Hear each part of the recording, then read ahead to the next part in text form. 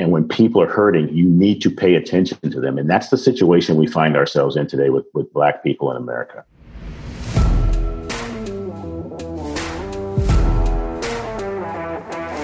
Welcome to Race in the Workplace, a limited series brought to you by the Voices of Energy podcast.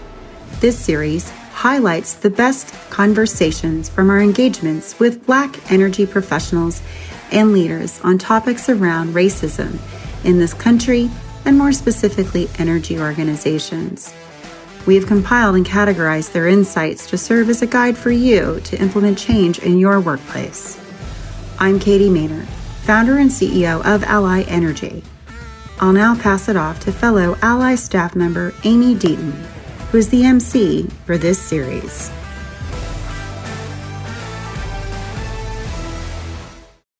This is Race in the Workplace. I'm Amy Deaton, and this episode is titled Confronting the Denial, where we take a closer look at all of those buzzwords and phrases that exist in the dialogue around racism. White privilege, reverse racism, and all lives matter. Why is there still denial of racist practices, and how can we challenge this denial and have conversations to move forward? A good starting point for this discussion is given by Rodney, lead project manager at National Grid.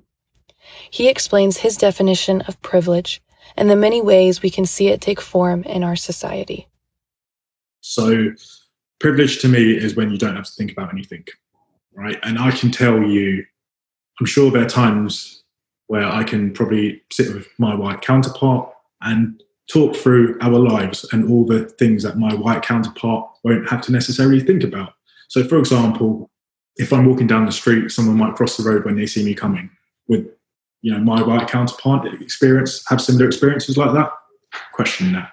But that's just a personal example. There's so many studies that have been done. So, for example, one about resumes or CVs, that's what we call them in the UK. You've got two candidates that are identical in terms of their qualifications. Their CVs have been written the same way. The only difference is their name, right? And in this study, their CVs were sent out to the same organizations, and the CV that had a cultural name that was quite difficult to pronounce didn't get as many callbacks as the other sort of white Caucasian sounding name.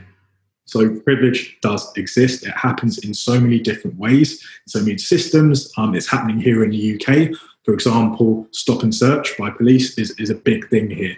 Black males are, I think it was 4 times more likely to be stopped and searched in the UK than their white counterparts. There's just been some very shocking statistics that identify white privilege, and we need to be mindful of them. We need to educate ourselves about them and do something about it as well. It's such a big topic, and I think sometimes people turn a blind eye to it. If you're not, just because you don't experience it yourself doesn't mean that others aren't subject to it. And it's happening in so many different ways. Rodney's insights clearly show the irony in the problem of acknowledging privilege, because really, by his definition, privilege is not having to think about privilege.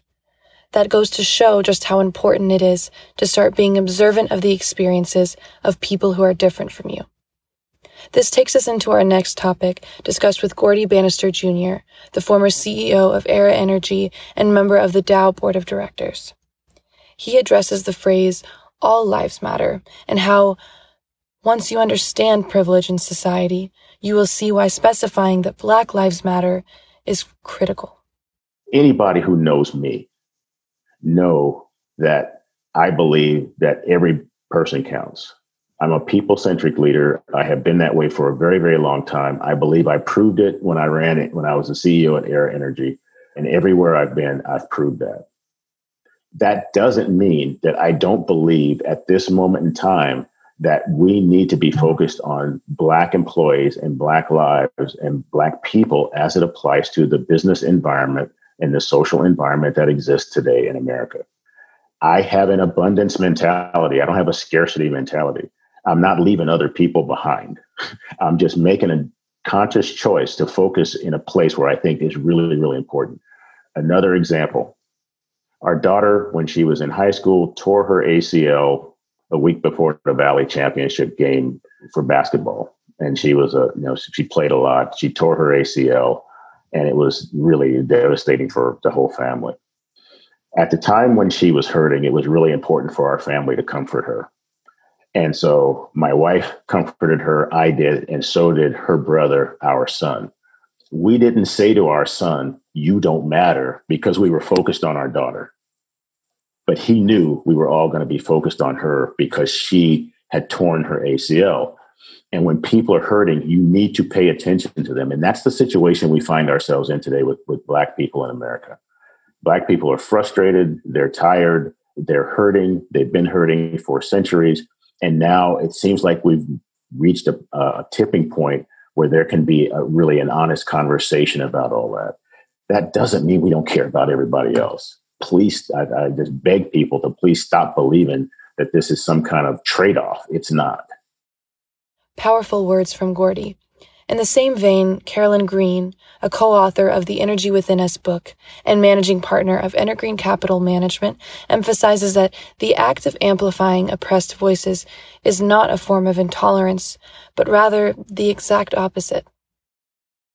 I don't really have a problem with being accused of playing favorites, meaning being more accessible to women and people of color than I may be perceived to be toward white men, because as far as I'm concerned, that's the only way I'm going to level the playing field.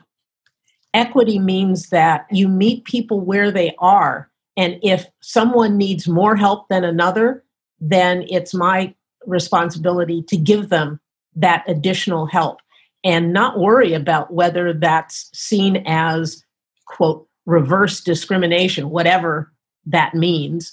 I don't see my being an advocate for people of color and women of color in particular as being, quote, reverse discrimination. All speakers emphasize that at the core of the Black Lives Matter movement is a pursuit of equality. It's the mission to call attention to a history of prejudice and intolerance. Gordy explains how the precedents that have been set by this history have held back Black voices for too long.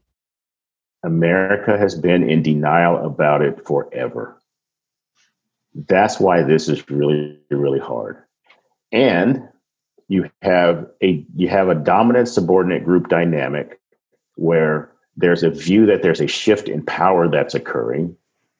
And when with a view that there's a shift in power that's occurring, the dominant group doesn't want to let go of that power. 2 points to add to that. Our daughter lives in South Africa. We were there last year, had a chance to visit with her. We went to the Apartheid Museum in Johannesburg.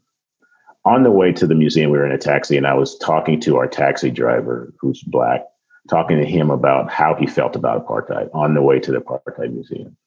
And it was fascinating to hear him talk about the period of reconciliation that they had in South Africa that came on the heels of the ending of apartheid. And if you're not familiar with reconciliation, what it meant was that the government came forward and said, these are all the bad things we did.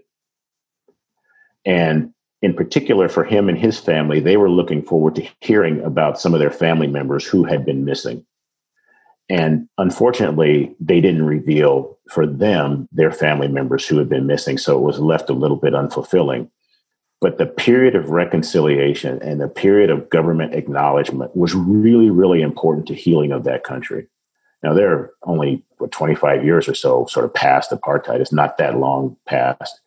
But the view of the Black people in the country, while there's still racism there, is a little different than it is for Black people in America. Why? Because America has never really acknowledged its original sin of slavery. There was never this period of reconciliation in America. And so it's really, really hard to get corporations and people and everybody to kind of stand up and make that acknowledgement, more than just saying, I'm sorry. But stop saying, well, oh, by the way, that was my ancestors, so it doesn't matter. Well, you're doing racist stuff today. That remains part of the problem. And I think if we can get to the point where people are acknowledging it, which is what we're hearing now, that's why we've had all these protests in the street post what happened with George Floyd. That's part of the healing process. The other point about dominant and subordinate groups, in every aspect of society, there's a dominant and a subordinate group.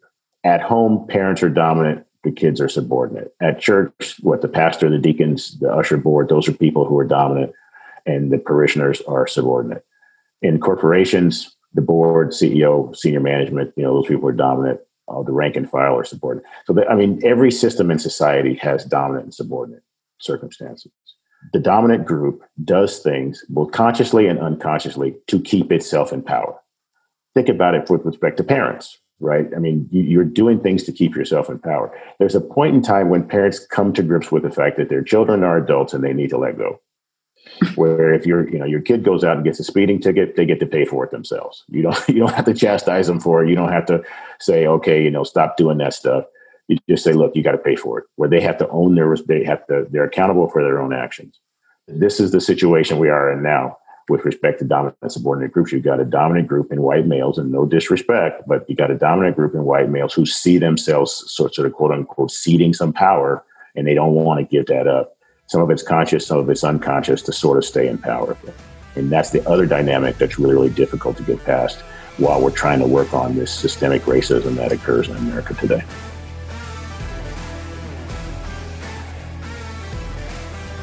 Thanks for listening to this episode of Race in the Workplace. For more in this series, tune in to the next episode and look out for other new content coming soon. This is The Voices of Energy.